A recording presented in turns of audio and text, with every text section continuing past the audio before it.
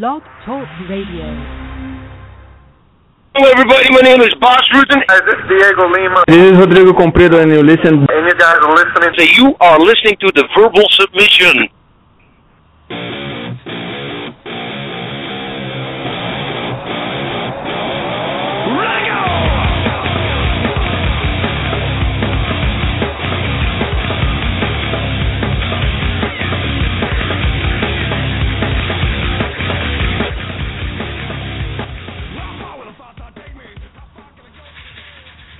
Hello everyone and welcome to the Verbal Submission. I'm your host, Brian Hemminger from MMAOddsBreaker.com, and we have a fantastic show in store for you guys today.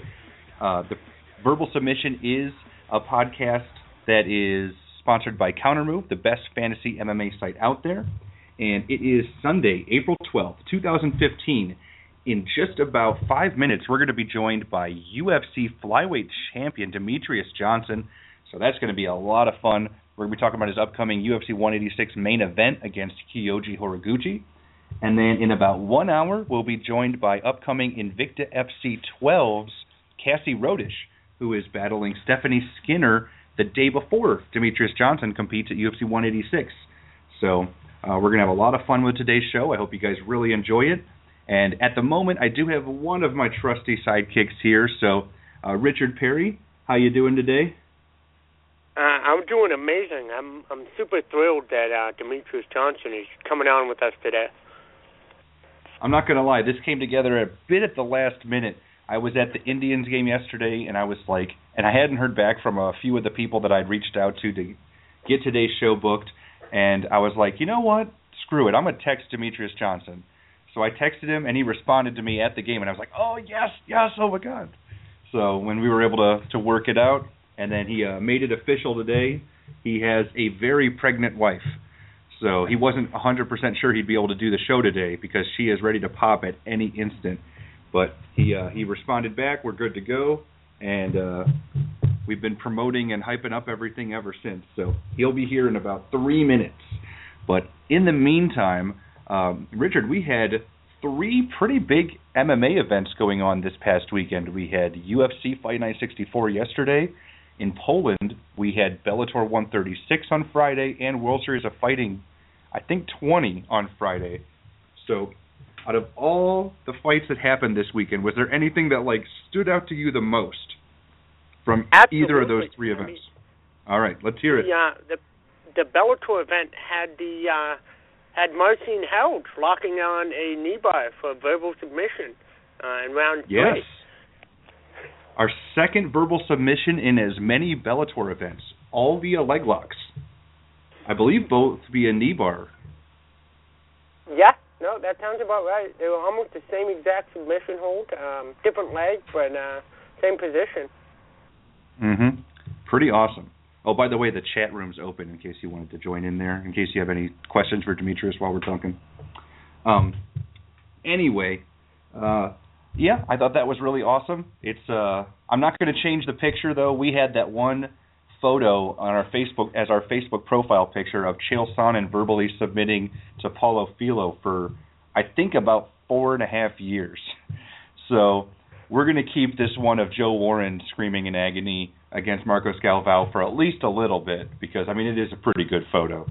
So I figured that it's at least worth a bit of time until maybe another more high-profile verbal submission takes place, which could happen, but I mean, that happened in a title fight, so more than worthy of being a profile pick.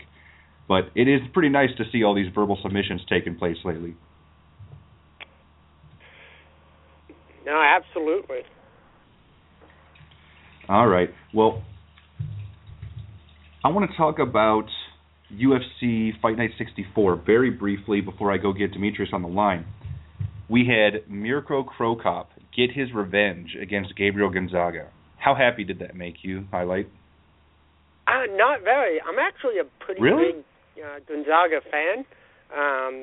You know, the first Mirko Cro Cop versus Gonzaga fight was the event that made me really dive into being addicted to mixed martial arts, and I got to meet Gabriel Gonzaga at a jiu-jitsu tournament a few years ago after one of his students absolutely decimated me in a match.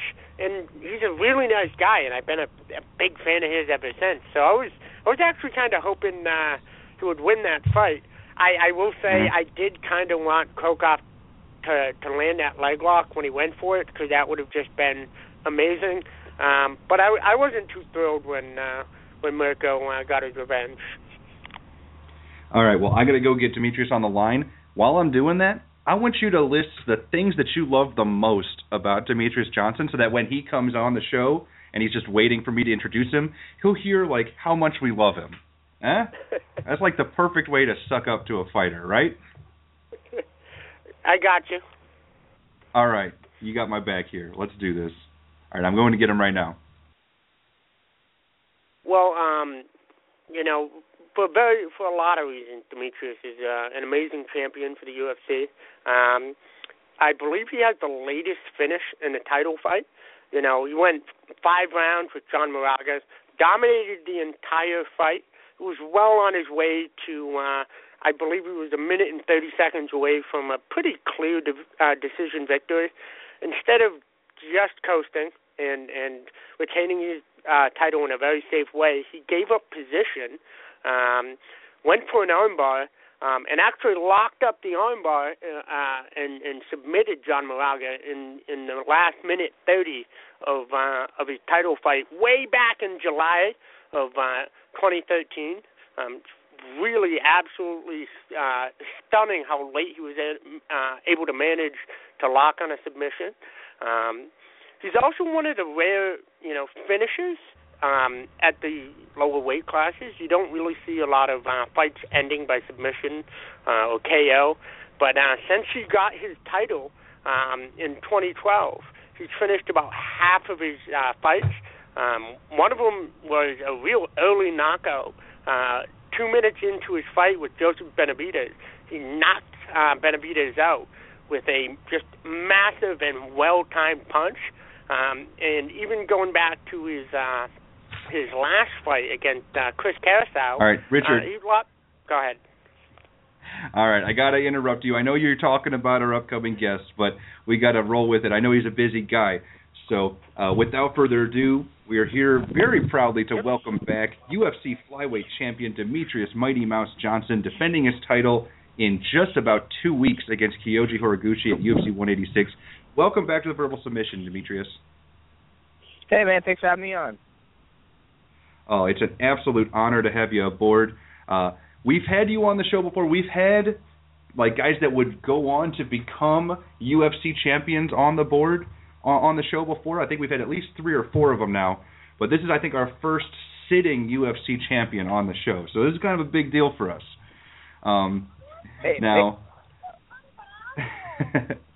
So, first of all, first things first, I mean, your wife, the mighty wife, Destiny Johnson, is about to pop from what I hear.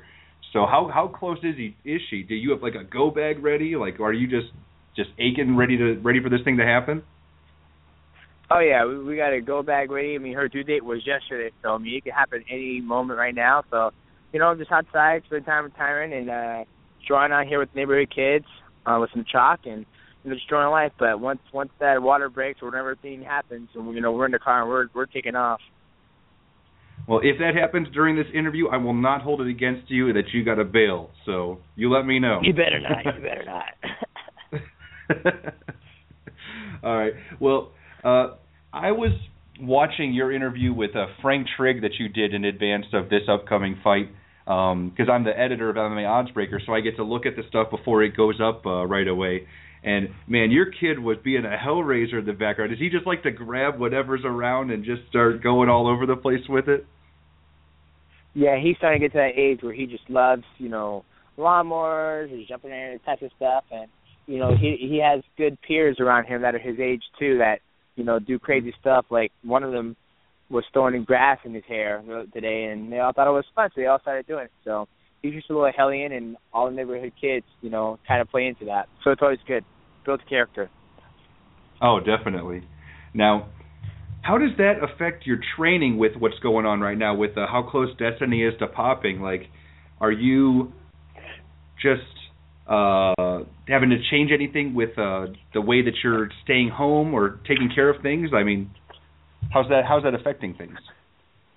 Nothing at all. This is my first time. When Tyron was about to be born, I fought in Seattle, which was 10 days after he was born. So, training is going as normal as usual. And once, the baby's born, I'll take, maybe 2 days off and then, get right back in the swing of things. My weight's low enough, so it won't affect me too much. But it's part of life, and I never want to put my life on hold for my career. And everything will be fine. Oh, that's great to hear. Now, I want to talk about some of the things that have been going on lately in regards to this upcoming event. Is there any frustration on your side that a lot of those big main card fights have, been canceled or had problems? Obviously, you had Lombard-McDonald. That was going to be a real big one. You had Dillashaw-Barao 2, and then now Rampage gets pulled. So that's 3 main card fights that have just been, decimated with this upcoming UFC 186 event. No, I'm not frustrated at all. That's their doing. That's their bout that they have to worry about. Mm-hmm. For me, my bout doesn't move anything at all. Me and Kyoji are going to go out there and display, why we're the best fighters in the world, and that's how it's going to go down. Mm-hmm. Now, well, the reason I bring that up is, are you worried at all that it could affect the buy rate? And then, even though those are probably the problems that maybe some other people might not want to get it, that it could be you getting blamed because you're at the top of the card. No, I mean that could possibly happen, and I'm not going to let that affect me or affect how I fight or affect my focus going into this fight or even previous fights where if I ever get headlines at main card or anything. People are going to make doubts and point the finger at everybody, but it's not my fault these people got hurt and that Rampage was not he was still in his Bellator contract and somehow the UFC thought he wasn't. So for me, like I said, I'm just focused on Kyoji and that's it. Oh, excellent. And I know that you always have stuck to your guns about being yourself. I mean, you don't like to make predictions about fights. You don't like to talk crap about your opponent, anything like that. You have been, an honest, kind, perfectly reasonable guy. But has there ever been the temptation to go to the dark side with promoting fights? Or you just, you're always ready to stick to the guns? I just stick to who I am, I typically am not a trash talker. And, if it ever came to that time when I start talking trash, then it's not my personality, obviously. Obviously I talk about stuff with my family, my friends, but that's because they truly know who I am. But, nope, I haven't had that bug in my back at all to try to talk like that. On the flip side, that kind of the same things were said about, Jose Aldo. He didn't speak a lot of English, so he wasn't able to hype up his fights to the U.S. audience. So what ended up happening was, Conor McGregor comes out of nowhere, and this guy's doing all that stuff, and now Aldo versus McGregor is just the biggest fight of the whole summer. So do you feel like, maybe it would be pretty cool if you had, your own flyweight version of a Conor McGregor that was out there raising hell and drumming up interest? Hey, we did. It was Ian McCall. He was, talking all that stuff, drumming up interest, and then eventually, at the end of the day, you got to be able to do both. You got to be able to create buzz and be able to win your fights. And if you can't do both of them, there's no point. Obviously, Conor McGregor can do both those. Yeah, that's very true. And I guess another thing on the flip side with that was, John Lineker, a guy that put Ian McCall in his place in his last fight, but then, he's missed weight like 4 times. Now he has to go to bantamweight. This is a guy that basically put up a whole roadblock into your entire division with that. Yeah, like I said, I don't look at it that way. A lot of people worry about a lot more stuff about my division than I don't even, care to think about. Obviously, I was there for that fight, and I saw it happen, and it's part of mixed martial arts. That's why you can't, bank on, this person's generating a lot of hype. If he gets beat, then all the hype's gone. So I just focus on, fighting the best fighters in the world, and if they deserve to be, fighting for the title, then, that's what I'm about. All right, excellent. Now, I want to go back, way back. This was probably about 3 years ago. You mentioned that you didn't like to watch film of your opponents. You mentioned a Haru Shimanashi quote about his philosophy on preparing for specific opponents instead of focusing on yourself. So, that's mainly what your strategy was. But for this upcoming fight against Horiguchi, you actually have done a lot of preparation and study, and you've watched his a lot of his fights. And I was wondering, what was with the transition to, doing a lot more study and preparation for this opponent compared to maybe the second fight with McCall or the fight against John Dodson? Well, coming with fighting a guy like Kyoji Horiguchi, he has totally different style. His style's a little more awkward, likes a lot of range, usually a lot of movement. So a fighter like that, you want to study a little bit more. I'm not every day waking up, studying fights of Kyoji Horiguchi. Even the John Dodson fights, we study all my fighters' films. We look at their good habits, their bad tendencies, and all that stuff. But at the end of the day, we don't just train 8 weeks specifically versus person. We spend 8 weeks or 10 weeks or, no training camp at all, just me focusing on becoming a better fighter. That way when I get in there, I'm the best shots I can be, because you can look at a game plan or a video and you can get in the octagon and nothing might ever come to in fruition. So that's why I just focus on myself.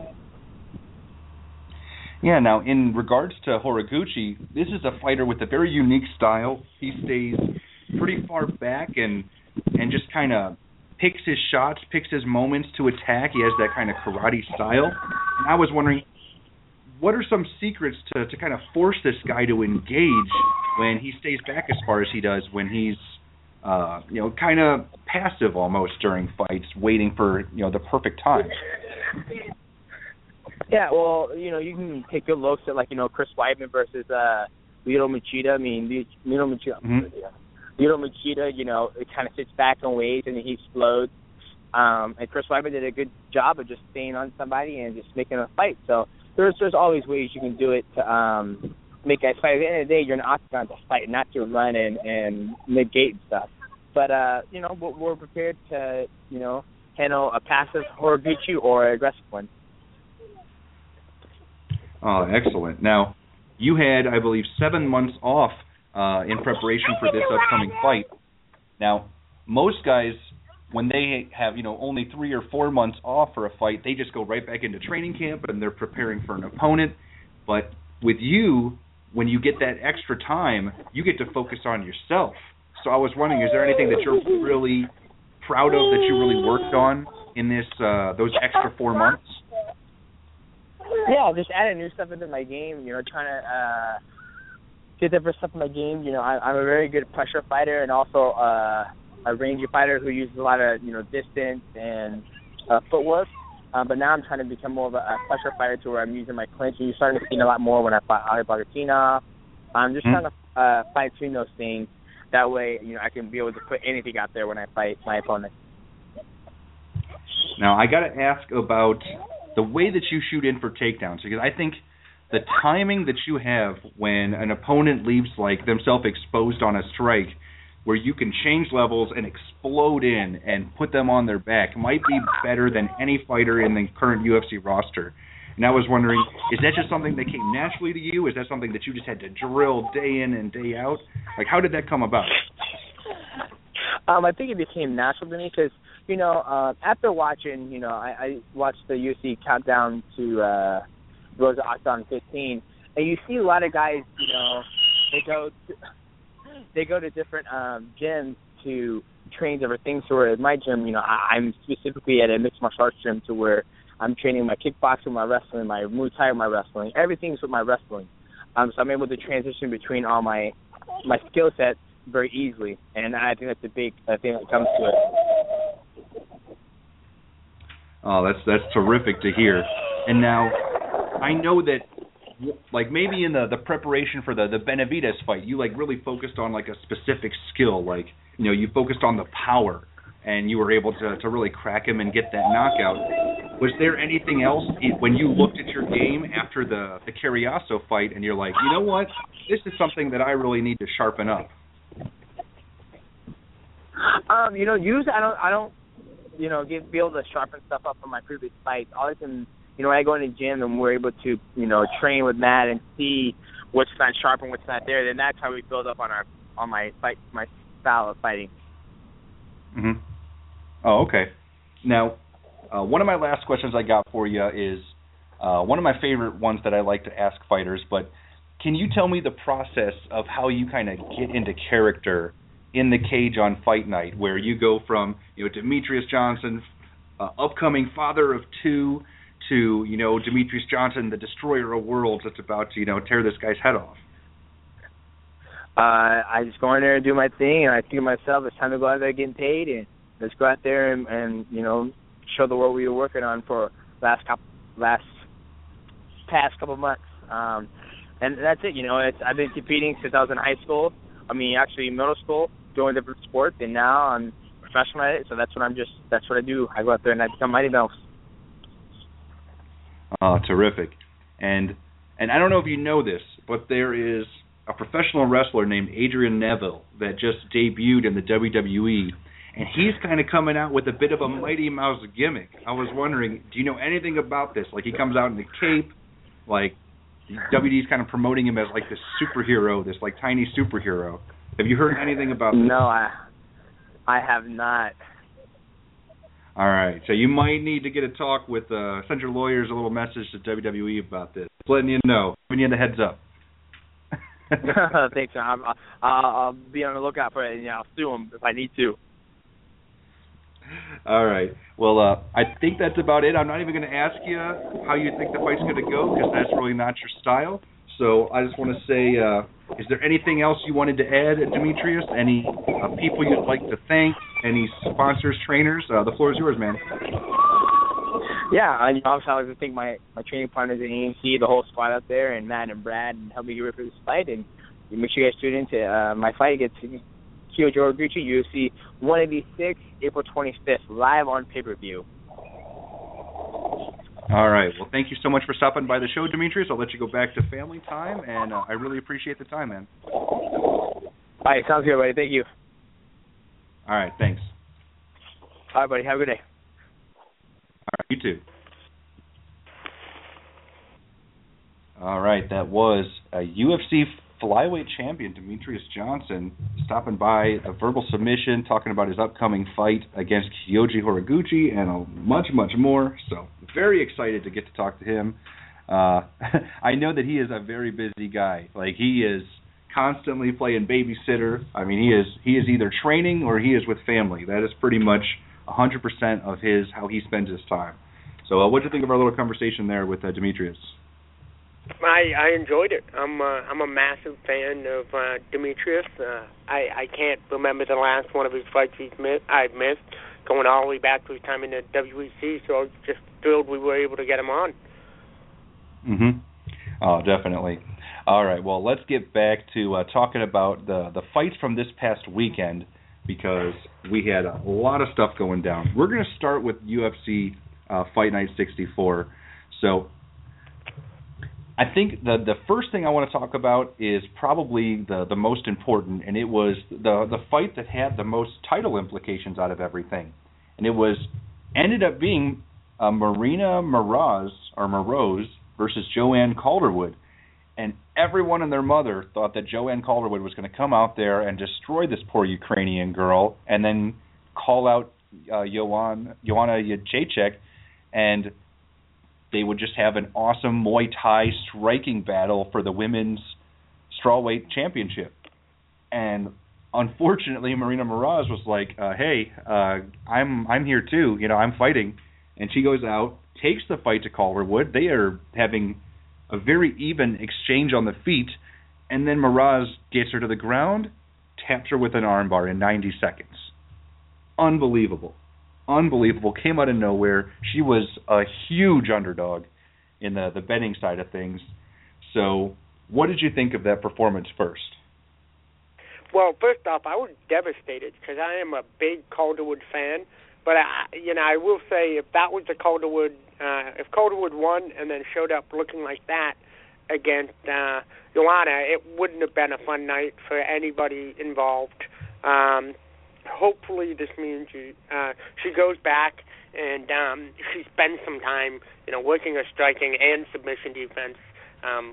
But yeah, Marina was a 4-1 underdog the last I checked, and she did not let JoJo intimidate her at all. She pushed the pace, and she was able to lock in a really tight, really quick armbar early in the fight.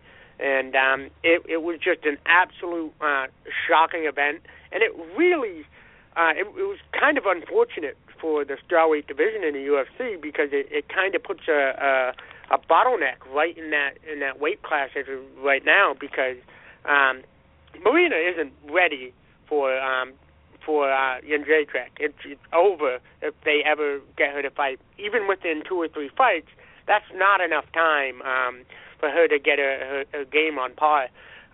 It was interesting, but definitely not what the UFC wanted to happen. Yeah, I completely agree.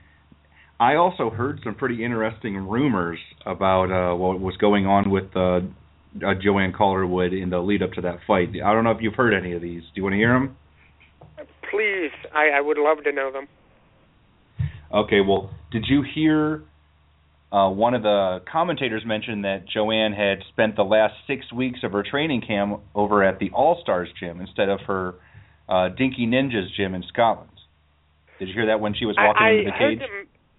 I heard them mention that. I didn't see a huge effect on Calderwood's mentality. She always walks into that cage like she's terrified of what she's about to do. That was an after effect of what I heard was her longtime boyfriend wasn't there to support her for the at the weigh-ins or anything, and what I heard was they broke up, and she left her gym to get away from him because he's one of the trainers there. It would make sense. I mean, switching and that gyms was in is never 6 weeks a good before idea. the fight. Yeah, 6 weeks out from a fight is not when you want to be switching gyms, especially not when you're emotionally, vulnerable like that. Hopefully, this means she gets to a better gym than Dinky Ninjas. I mean, I hate to say those guys are a good gym though. Like you saw Stevie Ray debut earlier in the night and just slaughter Marcin Bandel. I think those guys are a good gym. It's a solid gym, but I really would like for her to get to a gym. Hopefully something like an AKA for fight camps. Scotland doesn't really have the deepest waters to train in. Maybe staying in the gym, close to home for her normal training routine makes sense. But going to America or to for us up at TriStar, in preparation for a next fight would be a good step for her to take. Yeah, that makes sense. I mean, we'll see what happens. I just hope she can get her head straight because she does have a ton of talent. She is a very exciting fighter, and this is now twice in her last 2 fights, if you count the Ultimate Fighter, that she's been submitted by an arm attack. So it's a bit frustrating. It might be that self-destructive thing that some fighters get where they put themselves in a position to lose instead of into a position to win. You occasionally, I think Chael Sonnen talked about it on The Ultimate Fighter, how he would always find a way to lose in a fight, even if he was dominating. Yeah, I can see that. Now, let's move on to Miraz. Do you think that she's actually going to get the title shot against Jędrzejczyk next? Because they really don't have a legit #1 contender right now. I really hope not. I don't want to see what Joanna would just absolutely do terrible things to her. It would just not be okay. It would be not okay for a lot of reasons, but I don't want to see someone get battered that much. It would be a one-sided beating, and that's not really what we need out of a championship fight. I mean, they can happen, but I don't ever want to see someone outside of the top 15, win one fight and then get a title shot. That really never should happen. I'm thinking probably the next person we're going to see fight for the title is going to be Gadelha. Whoever wins against Gadelha next, or Gadelha if she wins the next fight, and maybe give Marina someone like a Tisha Torres or Jessica Panay, or an Aisling Daly if Aisling Daly doesn't have another fight lined up, because I know she got pulled off of this card, and that would make sense. Somebody in the top 10, because she certainly punched her way into that, but nobody near the absolute pinnacle of the sport. Yeah. It's just going to be an interesting situation to see how this all develops, because there's just not a lot going on right now in the strawweight division. It's still so new that, I didn't even know who Joanna Jędrzejczyk was about a year ago until she made her UFC debut against Juliana Lima, and then I was like, holy crap, this chick is good. And then now she's the best women's strawweight in the world. So this division still has a long way to go. And it's not that she's the best. It's just she's so much further ahead than everybody else in the division. It's kind of scary. I mean, I can't think of a time, this is starting to if Joanna gets a few wins under her belt, she's going to get that Ronda Rousey mystique where she's just, everyone is going to be watching her fight to see how she ends it or how she wins it, and not if she wins it. And that's a great thing for her, but not so much for the rest of the division. Mm-hmm. Yeah, I'm completely with you, man. So we'll see what happens. I mean, I think I would rather see Miraz get the title shot than see the winner of Paige Van Zandt versus Felice Herrig get the title shot. I'll tell you that. Oh, yeah. Because if Miraz doesn't get it, they might go ahead and do that. Like, they really might. I think Gadelha is going to get the next title fight. I hate to say it. Well, she would. She was. If she was going to fight, if she fought on this last card against Aisling Daly and won, then she probably would have got it. But now that she's injured and out and just on the sidelines, she's not.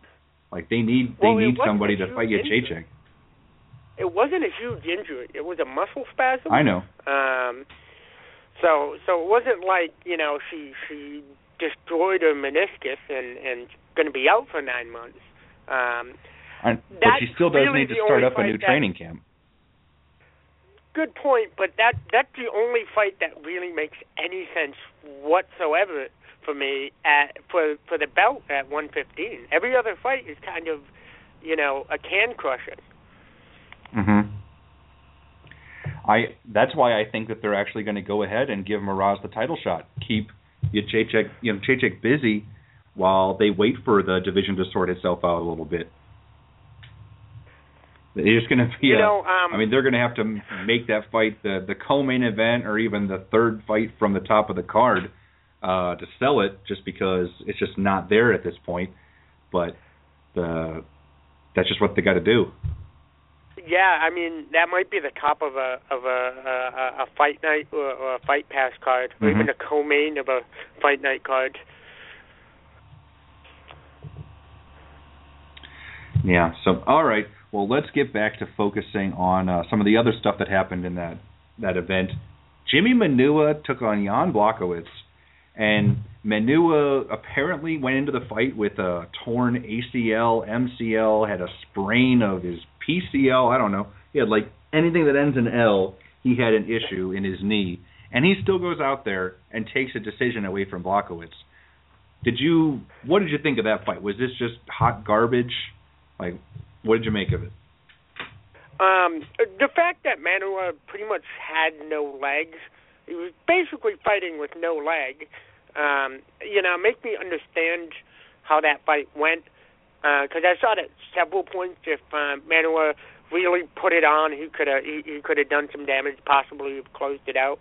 But it really tells me that high level, anything in as far as mixed martial arts is concerned in Poland and a lot of Europe is a rare thing. It's kind of scary how the UFC's been building these Poland cards. I think they won, 1 or 2 fights on this card, I think they won the Fabinski fight, and that was it. It's like the anti-Brazil. Good on Manuel for not pulling out of the fight and watering down the card even more than it already was. But he did what he was supposed to do against Blachowicz, and he didn't do it in a way that puts his name into any sort of relevance at 205. All right. Now, was there anybody else that stood out to you for UFC Fight Night 64? Was there any other performance, anything that you were like, you know what, this guy's got a chance to do something here in the division? Well, Leon Edwards, this might not mean anything because it took 8 seconds, but he's 23 years old, and he's fighting out of England, so he's got that, that homeland background behind him. So the next time they do an England card, they can throw him up on the card.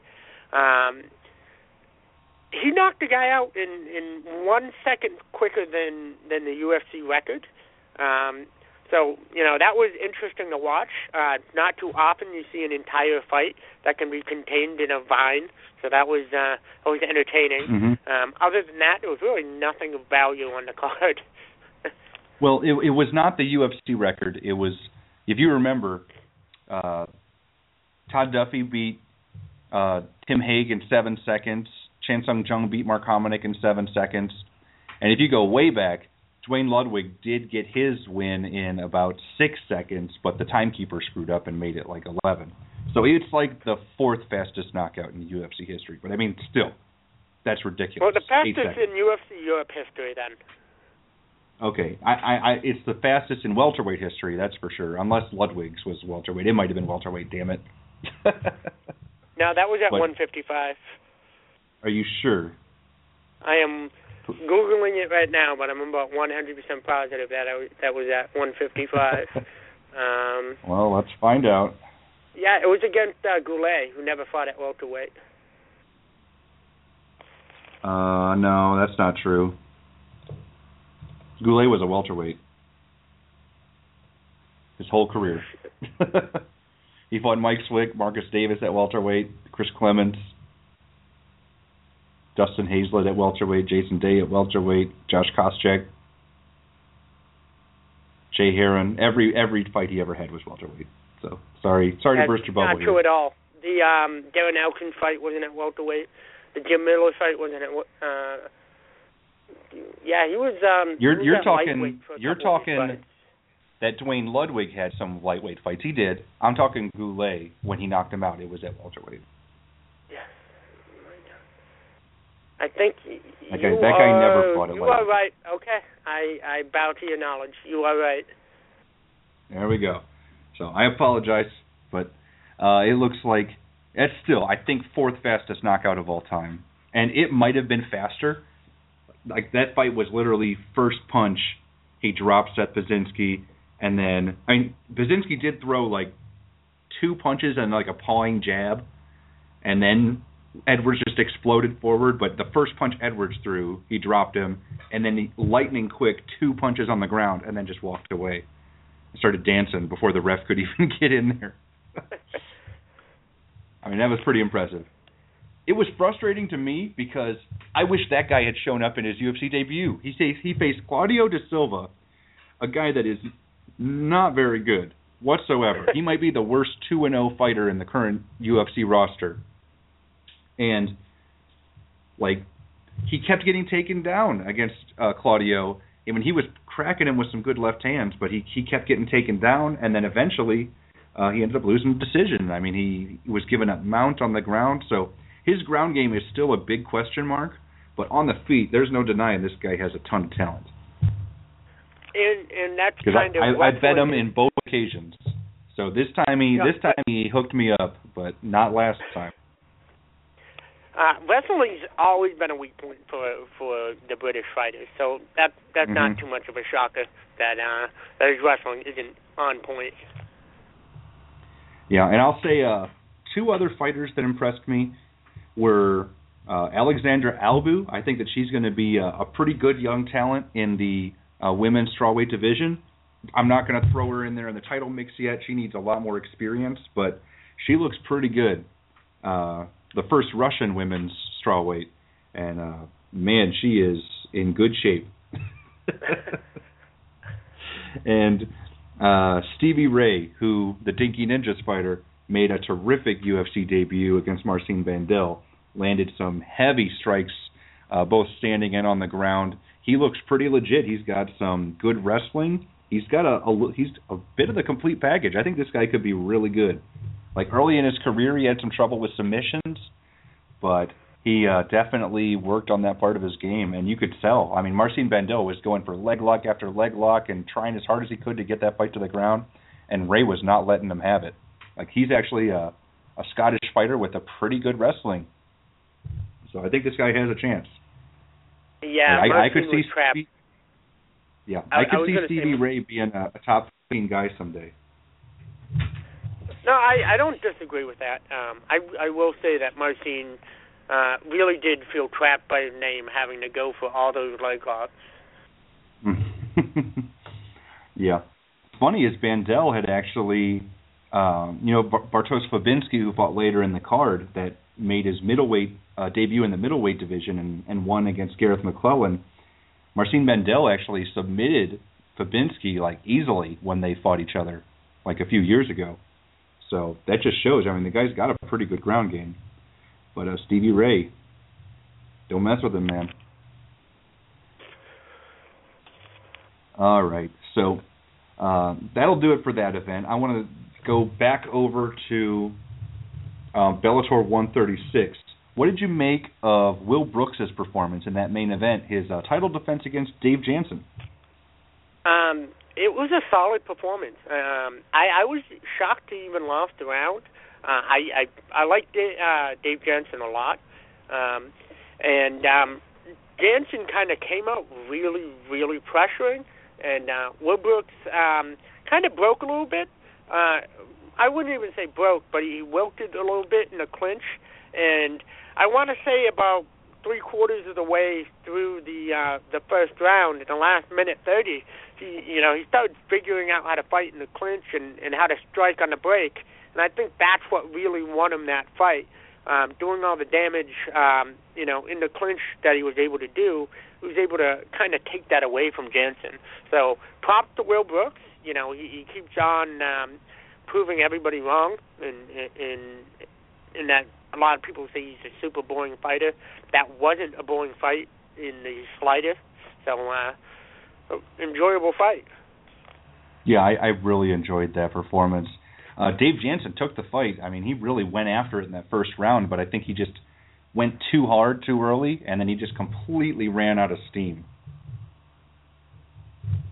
No, I agree 100%. I actually had Jansen winning the second round, not because I thought he convincingly won it, but I do say that a lot of judges tend to look at volume more than landed strikes. But the Athletic Commission in California was doing something where they had members of the media sit and try to judge fights, and I think that tightened up some of the decisions a little bit, although I disagreed with some of them. Yeah, I completely agree with you, and then I'm assuming that the decision you disagreed with the most was Joey Beltran, Brian Rogers? Yeah, I saw that as a draw. I saw that as a 20-28. I thought Brian Rogers won the first and third round. Second round, cleared 10-8. So by my criteria, that's a draw. By most judges' criteria, that's probably a win for Brian Rogers because they hardly ever give out 10-8s. So I assumed that Brian Rogers was going to win a majority decision. And instead they go with Joey Beltran. I don't know. And I was very, very upset. I'm not a big fan of Joey Beltran and his gigantic head, so I was not pleased with that decision. Yeah, that was just frustrating because I thought for sure Brian Rogers was toast after the second round. I thought he was toast during the second round, but especially that he survived it. I was like, well, he's just giving an extra 60 seconds before Joey Beltran swarms him and crushes him. But he goes out there and he takes the fight to Joey Beltran in that third round. I mean, he ate shots, but he dished out some punishment, and I couldn't believe that the judges didn't reward him for his performance in that third round. I mean, he was going after it. I mean, I was flabbergasted that that still had that much left in the tank after the beating he took in the second round. And I will say, I did think it should have been stopped. I was pretty surprised that the referee, also named Beltran, didn't step in and end that fight. That really should have ended in round 2. Brian Rogers took a whole lot more shots. The fact that he was able to still fight in the third round notwithstanding, the only thing I could possibly say was that he decided to keep himself grounded, possibly, the way he did it with the fingertips instead of going down to a hand and a knee, prevented the ref from jumping in. And that's the only thing that I could think of that makes the least bit of sense on why they didn't stop it. Yeah, I don't know. It was just really goofy. So we'll see. Now, is there anything else from Bellator you want to talk about? I mean, Tony Johnson pulled off a pretty ugly victory. Well, let's talk about Joe Schilling. What do you think about Joe Schilling in MMA? I mean, he looked really good in that first round against Rafael Carvalho, and then in the second he closed the distance too much and then ended up getting out-grappled against a guy that really doesn't grapple with anybody. So, what did you make of Joe Schilling's performance there and his future in the middleweight in MMA? Well, as far as his performance, I mean, I did flip out the second he hit that sweep. Nobody could have predicted that Joe Schilling would hit a sweep in an MMA fight. Nobody would have ever predicted that in a million years. So I guess the Diaz brothers did teach him something when he was there. I also want to say that, a lot of kickboxers aren't adverse enough to the clinch to transition to MMA effectively. They tend to walk right into the clinch, and that leads them to getting pressed up against the cage and then taken down. And that's always going to be kind of a curse. Give Joe Schilling, some fight, against someone who's 100% isn't going to take him down. I couldn't name somebody in Bellator right now to fight him at middleweight, but I thought Carvalho would be that guy. Yeah, I thought so too, but the second Joe Schilling puts leather on you, your brain's going to go grab him, do whatever you can to not get hit again. Fortunately, Melvin Manoff, the second Joe Schilling touches him, he goes to sleep. With somebody with a solid chin, they're immediately going to shoot for a takedown, or they're going to try to figure out how to clinch and stop from getting hit by, those ridiculous shots that Joe was able to land. What do you think about this little feud that's brewing between Joe Schilling and Phil Baroni? I don't want to see Phil Baroni fight anything. That would just be awful for Phil Baroni. He would get murdered really quickly, and it would be unfortunate for humanity if that fight happened. But he's the best. Phil Baroni would actually die. He would actually die, and I don't want that to happen. All right. Last thing from Bellator. Did you catch Chad George's fight against Mark Vorgas on the preliminary card? Or if you didn't, did you see the highlight from it that was bouncing around social media afterwards? Who the fuck gets caught with a Von Flue choke? Hey, who gets caught with a Von Flue choke? Literally, like, the third thing I was taught in jiu-jitsu was, okay, if you get taken down and they pass your guard, let go of the guillotine. Just let go of it immediately. And I'm going to show you why right now. And then they show me why, and I wake up about 20 seconds later. And it's just who gets put out with the Von Flue choke in professional mixed martial arts? This is terrible. Yeah, I was pretty disappointed But I just thought that was hilarious what happened with him and the referee. I mean, you saw that, right? No, I only saw the. Okay. I only was able to catch a clip. Okay, you need to go back. It's all over Facebook and stuff, or Twitter. But basically, what happened was Chad George had the guy in the Von Flue. He's on top of him, and the guy goes out, and his arm like spazzes for a second after he goes out, and Chad George goes, "He's out," and the referee saw the guy's arm like twitch, and he goes, "No, he's not," and he's like, "Yes, he is," and then George gets up, lets the guy down, and the guy is just unconscious on a heap on the ground and just walks away, and then the ref jumps in and waves his arms. He's like, "I'm an idiot." It was hilarious. You got to find it. That's Chad George bad was great. Training on the ref. Yeah. That's bad training by the commission. That happens when someone's getting choked really tight. You know, you spasm. I mean, if you're Josh Koscheck, you foam at the mouth. It's part of being choked. Yeah, I always liked Chad George. He's a cool cat. He had a little mini documentary done about him a while back called Occupation Fighter, I think. And yep, that's it was while he was on the comeback trail. Actually, it was about the end of his WEC career, I think, and then he's on that comeback trail, and I was like really excited about see where he was going, but thrown in there against Joe Soto and Cody Gibson in back-to-back fights on the regional circuit. I mean, you just can't expect to beat those guys. But nice to see him pick up another pair of wins. So maybe he'll move his way up onto the Bellator 135-pound scene. So I hope he can get in there and make some waves with those guys because he's a pretty cool cat. Now, do you want to talk about World Series of Fighting 20? I mean, is there that much to talk about? Well, the only thing that really mattered on that card was, the Branch, whoever. Well, there was fought, one thing to talk about. The Von Flue choke by David Branch? Not really.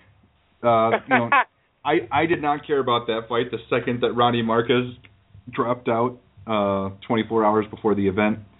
So I guess, you could talk about Nick Newell against Joe Condon, the perseverance of Newell. I mean, that was kind of nice to see his performance there. I mean, he looked pretty good. I mean, Condon's a decent ground guy, so I mean, I got to go back and rewatch it just to see what was going on exactly there. But it was nice to see Newell bounce back after that tough Justin Gaethje loss. I mean, that guy is a cool cat, and he deserves a lot of respect for just what he does in there. And no, the fight I want to talk about is Emmanuel Wallo versus Phoenix Jones. Were you shocked that Jones was defeated in his big World Series of Fighting hype debut? Well, listen, all you need to be a supervillain in Seattle is a good double leg, apparently, because Fodor could not stop takedowns. It was kind of frustrating to watch. I was kind of hoping because, Ben Fodor is not someone I really, watched a whole lot. I remember seeing him briefly on a Super Fight League broadcast at like 4 a.m. But other than that, he's not, someone that had a whole lot of hype. We all know the World Series of Fighting signed him because of the superhero thing. I just looked at the camp he was out of, Demetrious Johnson's camp, actually, and I was hoping he'd have something, but he didn't. That was something we should have asked Demetrious about. Yeah, it didn't dawn on me until 5 seconds ago, but it was just unfortunate for him, and it's unfortunate for the World Series of Fighting when arguably the biggest fight on their card was by a guy who was at the time, 5-0, and everybody wanted to watch him because he was a superhero. And you got a title fight on the card, you got a former contender on the card, but everybody wants to see the guy, in spandex. So it should not say good things about the World Series of Fighting, about their future, we'll say. Mm-hmm. So, and I guess the other thing that happened on that event was Steve Mako had a nice little performance in a heavyweight contest. I mean, this guy was a pretty big player in the heavyweight wrestling scene before switching over to MMA. Do you think that he has a decent future here in World Series of Fighting? I mean, he didn't have the best performance in his World Series of Fighting debut against Emiliano Rama. I have no desire to watch any World Series of Fighting heavyweights. It's possibly one of the few things in MMA. Like, MMA at heavyweight outside the UFC is just a dumpster fire on the whole, with the rare exception. And World Series of Fighting heavyweights have absolutely 100% has what it takes to be worse than Bellator heavyweights. Gerry makes fun of the lighter weight classes a lot, but I have no desire to see, 260-pound guys gas out in 2 minutes and 30 seconds and then go to a decision. But come on, Richard. We had World Series of Fighting heavyweight division brought you the Derek Mayman, what's his name? Something Gracie. Exactly. They the brought Ric you Flair flop. It brought you the Ric Flair flop. Oh, that was enjoyable. But it was enjoyable because it was awful. Like I said, I mean, it's car crash MMA. You stop and you look at it because it's a terrible thing, and you want to be able to tell people you saw it. But you're not watching it because anything of value is being shown. And it's just, like I said, light heavyweight outside the UFC is usually not that good, but they have flashes of talent here and there. Heavyweight, it's just not really at all good. Mm-hmm. All right, fair enough. So, is there any last things you want to talk about before I go get Cassie Rodish on the line? I will plug Marcin Held versus Sarnowski for that for that knee bar. Marcin Held did a phenomenal job, really controlling Sarnowski on the ground, and he's always looking for the finish, but to kind of go for a knee bar after two clearly defined rounds is a very brave thing, and Held is one of those few submission guys, one of the few ground guys that really always goes for the finish. It's him and few others. Yeah, I completely agree. Like I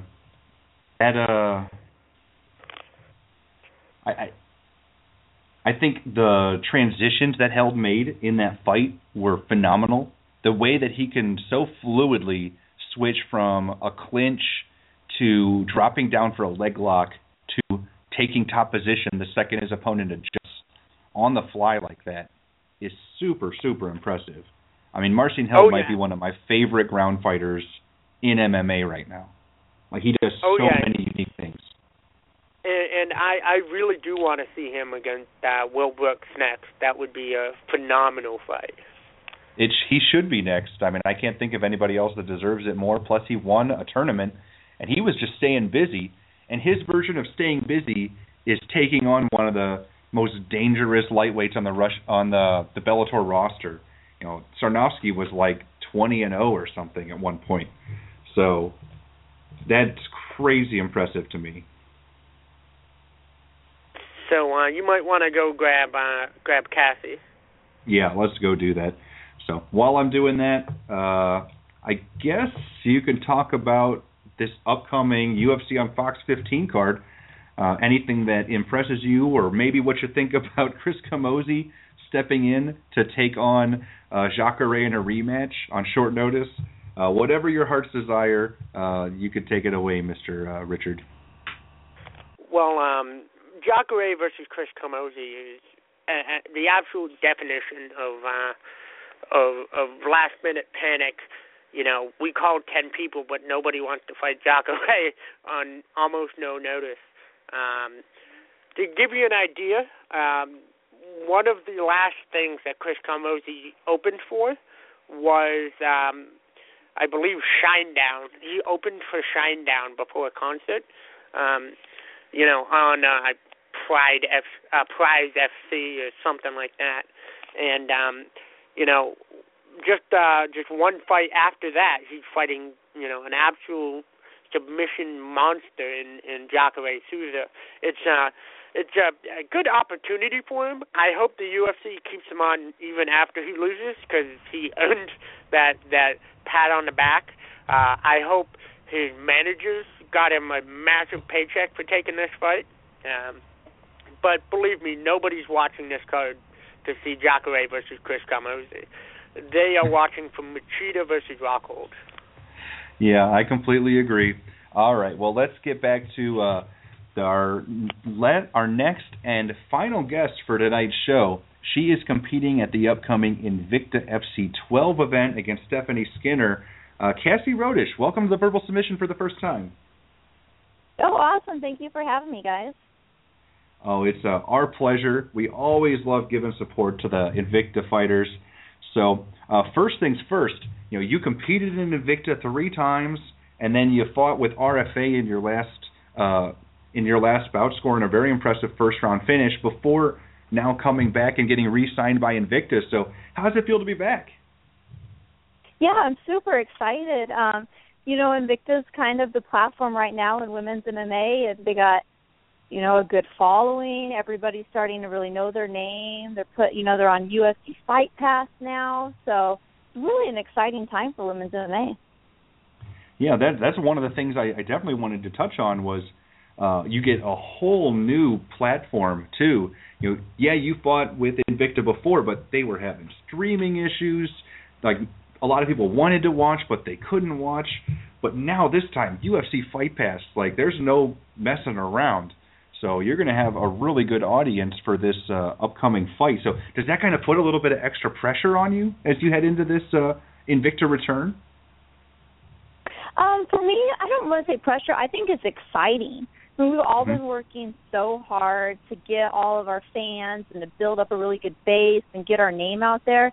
And now we have a great opportunity. So definitely not nervous, but super excited to kind of go into the big leagues now. Yeah, now RFA is also a really good promotion that helps foster a feeding type of promotion that gives the UFC some good talent. So what was it like fighting for RFA compared to Invicta? Really the only thing that's that much different would be having an all-female card and having, males and female on the card. RFA did a great job. All of our accommodations were great. They ran weigh-ins really well. They took care of all the fighters. You could really tell that they cared about the people that were fighting and on that card. So they did a great job. They have a lot of people. Pat Miletich is their announcer. They have some of those big names out there too. So they did a great job, and I loved being on their card. Invicta as well. They really care. They cater to just women. So it's kind of neat because they have people who will come in and do our hair for us the night before the fights, and they cater to more women. But both shows do a wonderful job at promoting women's MMA. Oh, definitely. I completely agree. Now, let's talk about this upcoming fight.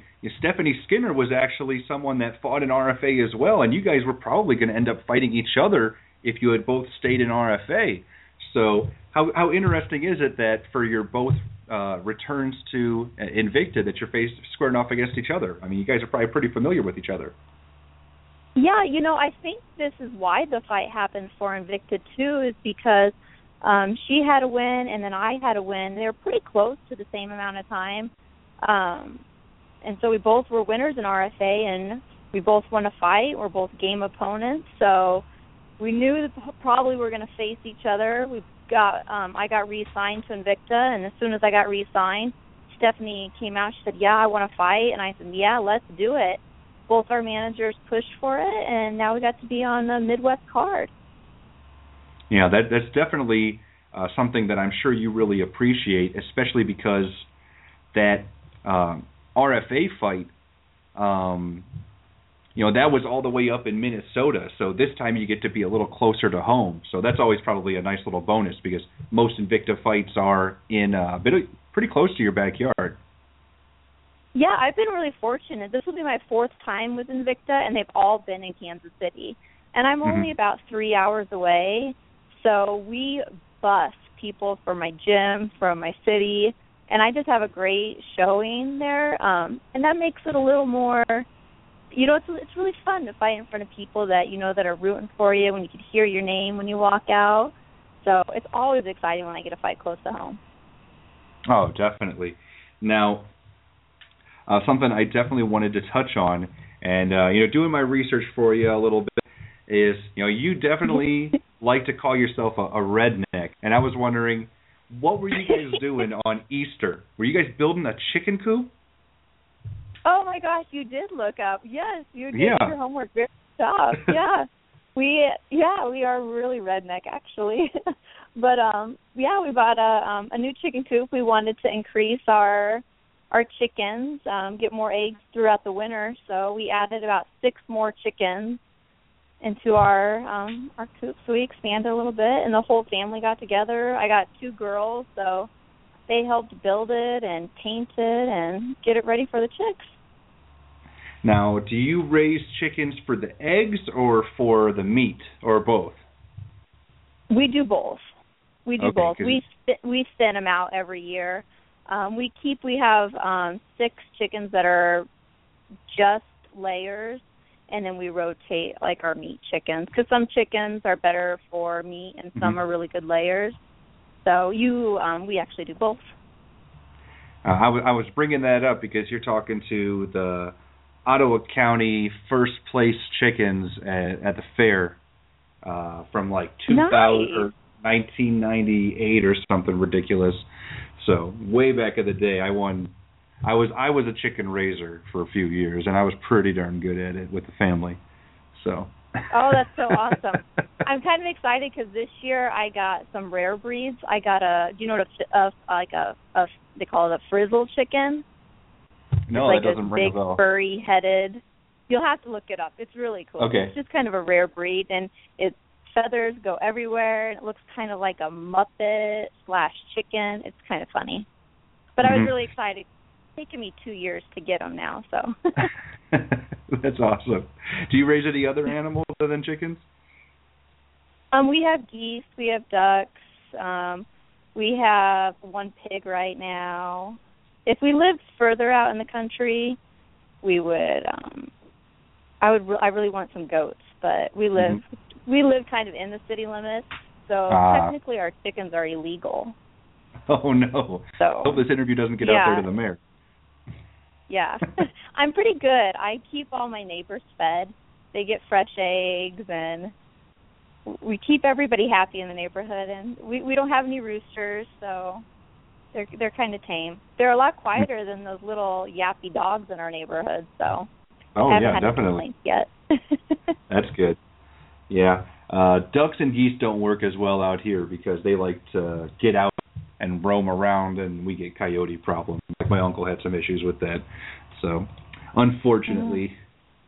All right. Well, I got to ask, if you could list something off the top of your head, what's one of the most redneck things you've done? Do you know what noodling is? I do. It's Isn't that where you stick your arm in the river and catch a catfish, and when it bites on your arm? Yeah. You did that? Yeah, that's pretty redneck. For me, it doesn't seem that redneck, but for other people, it's really redneck. So. Yeah, there was a reality TV series about it about guys in Mississippi or something that would do it, and I was like, oh my goodness, I couldn't imagine anybody that I know doing that. But there you go. Yeah, no, my husband took me one time, and we don't have like huge rivers like Mississippi, but we can go underneath the bridges, like where some of the cement pylons are, and there's some pretty good catfish down there. That's so awesome. Did you actually get to keep the catfish that you got?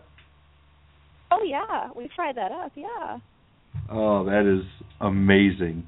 Oh my goodness, noodling catfish. Oh, I'm so happy that I heard that today. All right. Well, let's get back to the task at hand. Now, what do your kids think about your fighting career? Do they just think that mom's a badass? Well, it's funny because I don't think they care. It's so the norm. They get with them being older. They go to the gym with me all the time, and they know all the other fighters, even if they've been in the UFC, they know them. They don't really care, who they are or what's going on. So for them, it's just kind of like a normal job. I mean, maybe when they get older and they get a look back on it, they'll be really impressed. But right now, I'm just mom. I'm more annoying than anything. Have you ever heard about them going up to kids at school and saying, "My mom can beat up your mom"? They do not do that because they would probably get a good ass feeling from me. But it's funny because I am, I'm an atom weight, so I'm 105 pounds.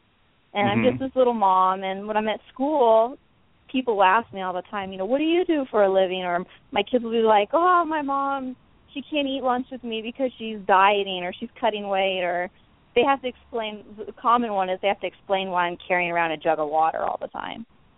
So some of the conversations get really interesting with the moms. They don't really understand fighting and what it takes, but it makes for some interesting conversations at school, that's for sure. Oh, definitely. All right, well let's focus on the task at hand. Stephanie Skinner, she is a pretty dangerous opponent.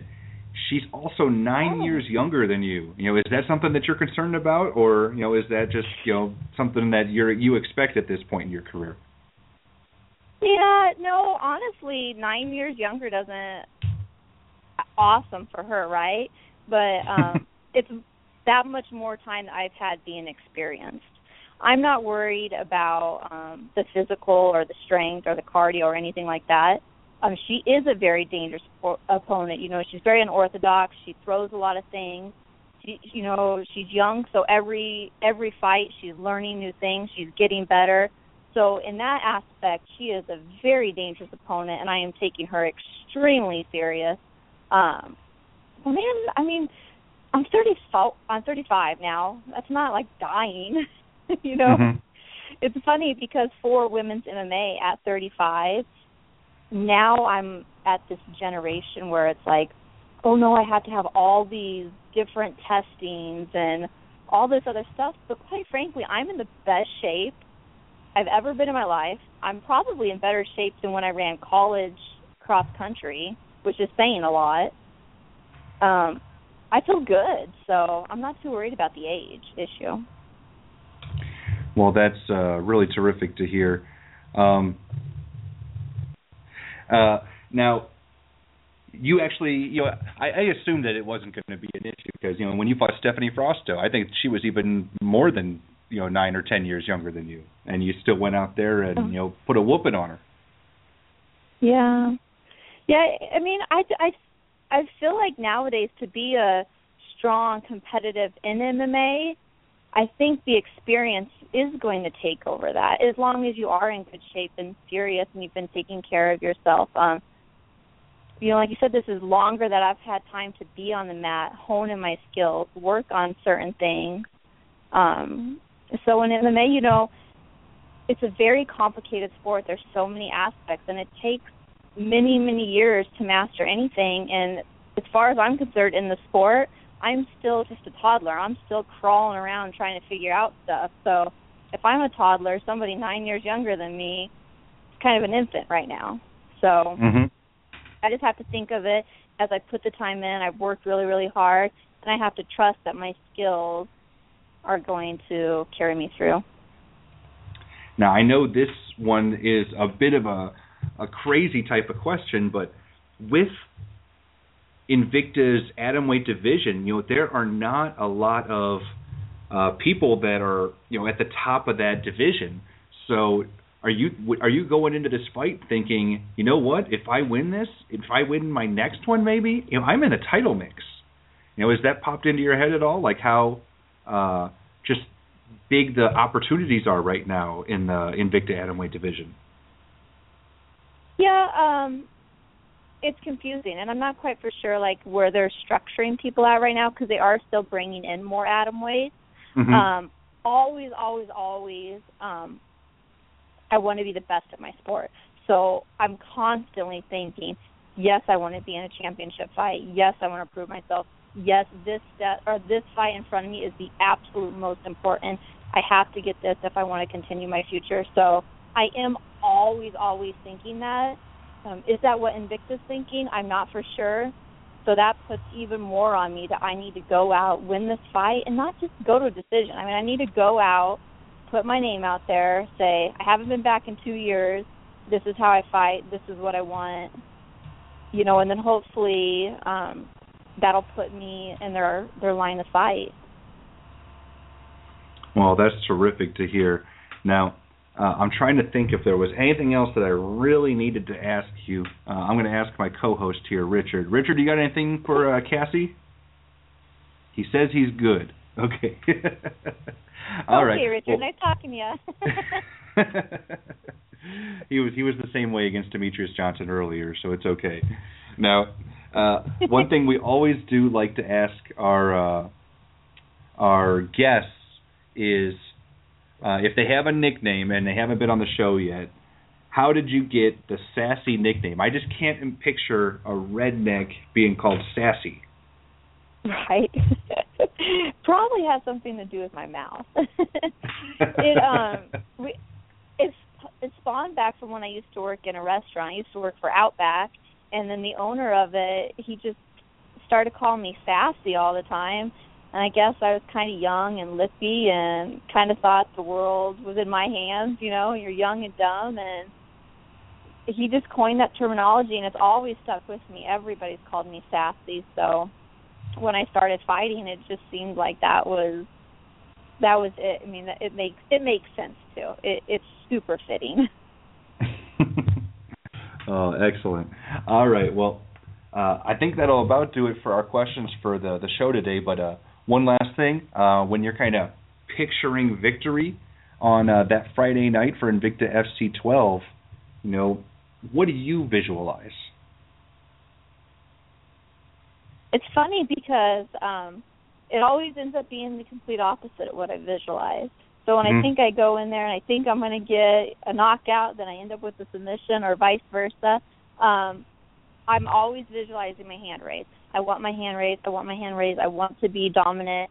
I want it to be the best performance of my life. So however it stops, I just want it to be the best that I can possibly be that night with my hand being raised.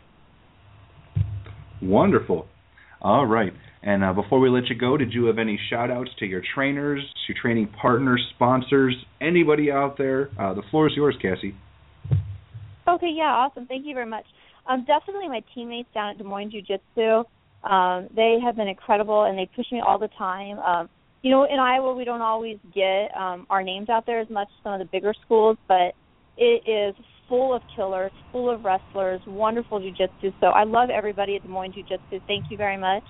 One of my biggest sponsors in and out of this camp this year has been DZ. They're a local company, and they are just all over promoting women's MMA and Invicta. So a huge shout-out to DZ.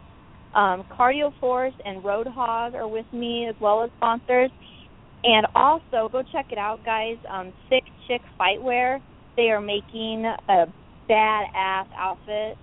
I'm the most excited about this outfit out of any of my 10 fights that I've had so far. This outfit's killer. So go check out Sick Chicks. They have wonderful gear for training MMA or going on a run or whatever. They just have amazing clothing. All right. Well, thank you so much for stopping by the show, Cassie. It was a real treat to talk to you for the first time, and best of luck against Stephanie Skinner in Invicta FC 12. Awesome. Thank you for having me on. You guys have a good night. All right, you too. Bye-bye. Bye. All right, that was Cassie Rodish stopping by the Verbal Submission, talking about her upcoming fight at Invicta FC 12. Richard, you enjoy that one?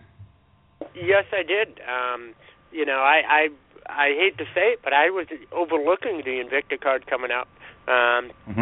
So, also, thank you for hot potatoing the question over to me, knowing that you gave me like 10 minutes notice on this show. Yeah, I know. I'm bad. Hey, weren't you impressed that I was so quick to answer your question about how she got into MMA? No, I appreciate that. So, I'm just doing my part, man. All right. Is there any last stuff you want our listeners to check out before we call it a night, Richard? No, I am tapped out as of right now. All right. No problem. And I guess for me, is there anything I want people to read or check out? I don't think so. So, yeah, I guess I'm just going to be boring and say go check out MMAoddsbreaker.com. They're awesome. Oh, and you guys should try out the MyFitnessPal app. Really good. Puts into perspective all the terrible things you put in your body for eating when you have to actually mark down those foods and how many calories they are. So it actually has been a big help with me lately. So, all right. I think that'll do it for today's show. So you can check out the Verbal Submission on Facebook, The Verbal Submission. We're also on Twitter at Verbal Submit. You can check us out on Twitter. Richard is at @high_light. I am at Brian Hemminger. And big thank you to Demetrious Johnson for stopping by the show. And huge thank you to Cassie Rodish for stopping by the show as well. Yeah. So they were great guests. And we'll be back next week. Same time, same place, 6:30 p.m. Sunday night, Eastern Time. And what time is it right now, Richard? It's Kurt Angle time. Baby.